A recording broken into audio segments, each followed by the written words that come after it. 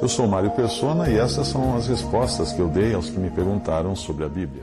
Você escreveu dizendo que todas as vezes que a nação de Israel pecou, eles foram expulsos da terra prometida, enviados para a escravidão, mortos pela espada, etc. Bom, com base nisso, você alega que a salvação não pode ser recebida por graça, mas deve ser por mérito. E que Jesus teria servido apenas como um modelo a ser seguido para sermos salvos. Outro argumento seu, que é recorrente também, em pessoas que não creem na salvação por graça, foi dizer que a fé sem obras está morta, citando a carta de Tiago. Mas você não entendeu ainda que a fé sem obras está morta mesmo. Porque uma das consequências de uma fé viva são obras genuínas, que acompanham a salvação, não que vem antes. Acompanham a salvação. Se você pretende ser salvo seguindo o exemplo de Jesus como modelo, bom, então comece primeiro por isso. Ele nasceu sem pecado. Você consegue nascer sem pecado? Não, você já nasceu pecador. Jesus era sem pecado, ele não tinha natureza pecaminosa. Você seria capaz de seguir esse modelo de nascer sem pecado? Não, isso é impossível a qualquer ser humano. E é por isso que nós precisamos de um Salvador, não de um exemplo. O exemplo, claro, muito bom exemplo, vem depois da salvação. E aí sim que Jesus é o modelo no qual nós devemos nos espelhar no modo como ele andou aqui. Mas o que você está dizendo é que uma pessoa que está se afogando deveria seguir o exemplo do salva-vidas e aprender a nadar como ele nada, seguindo o modelo dele. A pessoa está se afogando. O salva-vidas está ali para salvar essa pessoa, não para dar aula de natação. Não. Quanto fôlego você acha que a vítima de um afogamento terá até morrer de vez tentando nadar, aprender a nadar? Quanta capacidade de seguir o exemplo de Jesus um pecador perdido terá até sair desta vida e entrar no além? Quanto fôlego ele vai ter? Talvez se você estivesse aos pés da cruz há 2000 anos e visse aquele malfeitor pregado ao lado de Jesus, dizendo assim, arrependido, dizendo assim, Senhor, lembra-te de mim quando entrares no teu reino, como fala em Lucas 23, 43, se você estivesse lá, você seria um que teria dito assim, amigo, não incomoda o mestre não, agora já não dá mais tempo, viu, de você seguir o exemplo dele, porque você viveu a vida inteira na marginalidade. Eu sinto muito, meu amigo, você está perdido, você não vai conseguir seguir o exemplo dele com essas mãos pregadas aí na cruz. Felizmente você não estava lá. E a resposta não cabia a você dar àquele homem arrependido, que não podia apresentar uma boa obra sequer para merecer a salvação.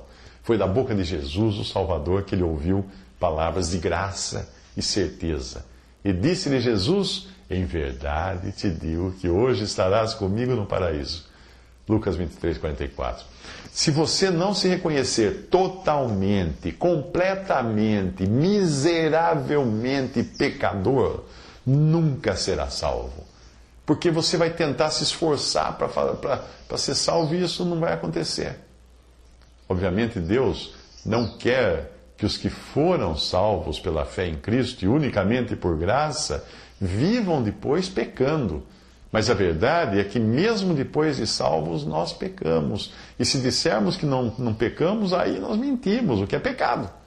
A palavra de Deus diz que se dissermos que temos comunhão com Ele e andarmos em trevas, mentimos e não praticamos a luz. Mas se andarmos na luz, como Ele na luz está, temos comunhão uns com os outros e o sangue de Jesus Cristo, seu Filho, nos purifica de todo pecado. Se dissermos que não temos pecado, enganamo-nos a nós mesmos e não há verdade em nós. Se confessarmos os nossos pecados, Ele é fiel e justo para nos perdoar os pecados e nos purificar de toda injustiça. Se dissermos que não pecamos, fazemo-lo mentiroso, e a sua palavra não está em nós. Meus filhinhos, estas coisas vos escrevo, para que não pequeis. E se alguém pecar, temos um advogado para com o Pai, Jesus Cristo, o justo. Ele é a propiciação pelos nossos pecados, e não somente pelos nossos, mas também pelos de todo o mundo. 1 João 1, 6 a 10 e 1 João 2, de 1 a 2.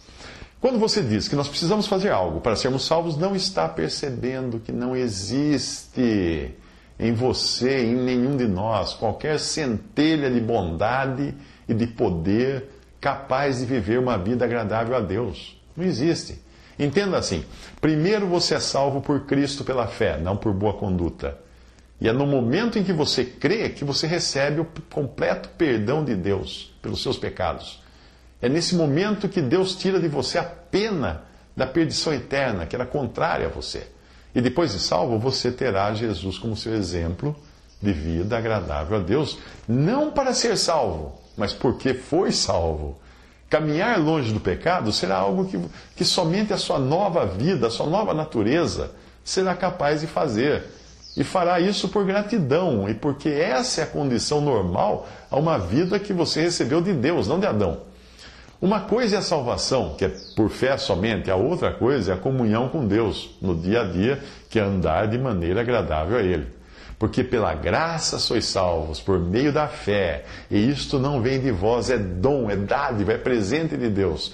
Não vem das obras, para que ninguém se glorie, porque somos feitura sua, de Deus, criados em Cristo Jesus para as boas obras, as quais Deus preparou para que andássemos nelas. Efésios 2, de 8 a 10. Se você tivesse qualquer parcela de mérito na sua salvação, a glória seria sua. Mas Deus não divide a glória dele com ninguém.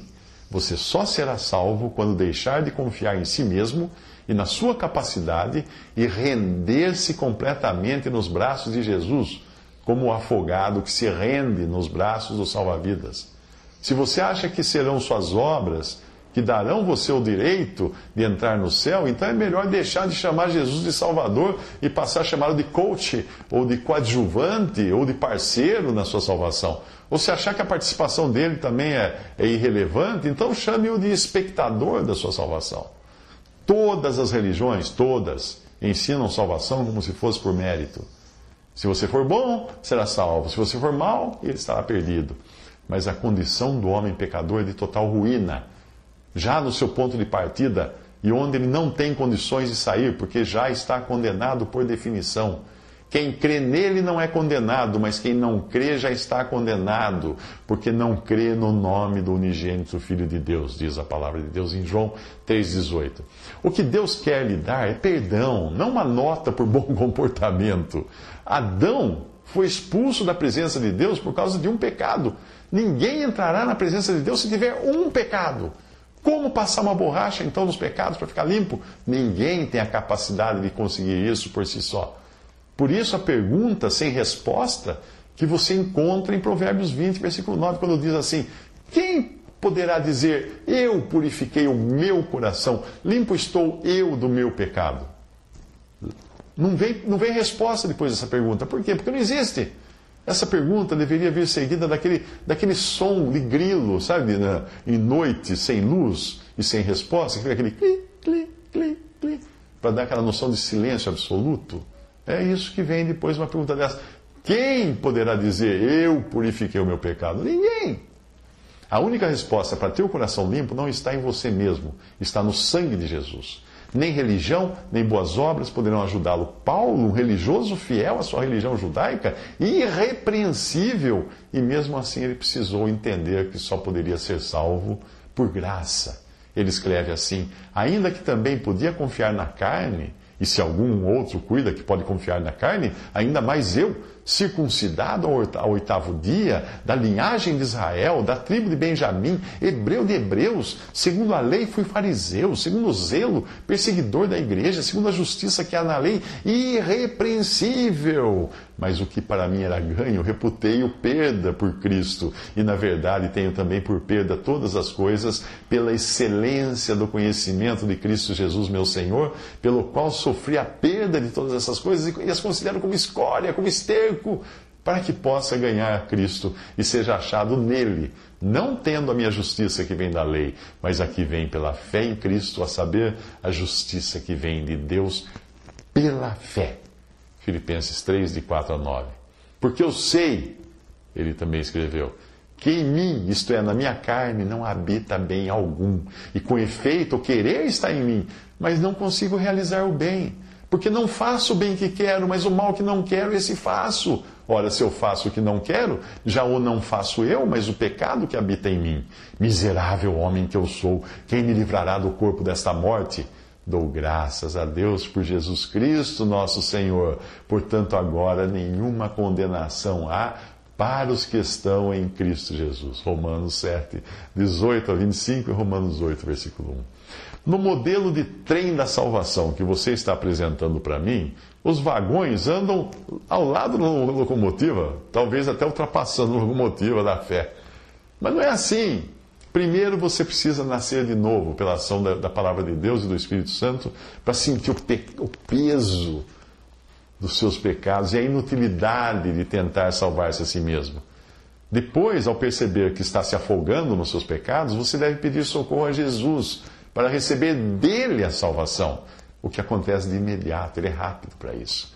Então, depois de salvo, você vai querer viver de modo a agradar a ele. Aí você já está na praia, seguro e salvo, caminhando de uma maneira agradável a Jesus, seguindo as pegadas dele.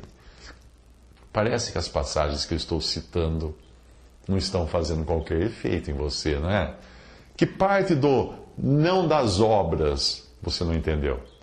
Porque pela graça sois salvos por meio da fé, isso não vem de vós, é dom de Deus. Não de obras, para que ninguém se glorie. Como fala Efésios 2:8. Tiago, capítulo 2, que você citou, quando falou da fé sem obras, que é morta, fala da justificação horizontal, de homem para homem. Mas dirá alguém, tu tens a fé, eu tenho as obras, mostra-me a tua fé sem as tuas obras. Eu te mostrarei a minha fé pelas minhas obras. Tiago 2:18. Mas a justificação diante de Deus só acontece por fé. Porque Deus não justifica o bom, ele justifica o ímpio. Porque se Abraão foi justificado pelas obras, tem de que se gloriar. Mas não diante de Deus, diante de quem entende? Diante dos homens.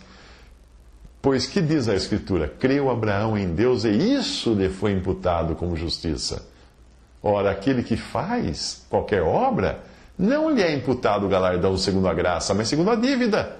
Mas aquele que não pratica, mas crê naquele que justifica o ímpio, a sua fé lhe é imputada como justiça. Assim também Davi declara bem-aventurado o homem a quem Deus imputa a justiça sem as obras, dizendo, bem-aventurados aqueles cujas maldades são perdoadas, cujos pecados são cobertos, bem-aventurado o homem a quem o Senhor não imputa o pecado. Romanos 4, de 2 a 8. Você não quer ser bem-aventurado assim? Por que ficar brigando? Aceite por fé a Cristo como seu Salvador. Você alega que Jesus disse à mulher adúltera, vai-te e não peques mais. Mas você se esqueceu de dizer o que veio antes disso, que foi o perdão. Ele disse, nem eu também te condeno, vai-te e não peques mais. João 8,11. A demonstração de Jesus veio depois do perdão, não veio? E Jesus não poderia ter dito algo diferente de não peques mais, porque Deus não quer que os seus vivam pecando. Mas a questão é que pecamos, e se dissermos que não, aí estamos mentindo, o que também é pecado. E para isso, depois de salvos, temos um advogado diante do Pai, o mesmo que antes nos serviu como Salvador. Visite respondi.com.br. Visite 3minutos.net.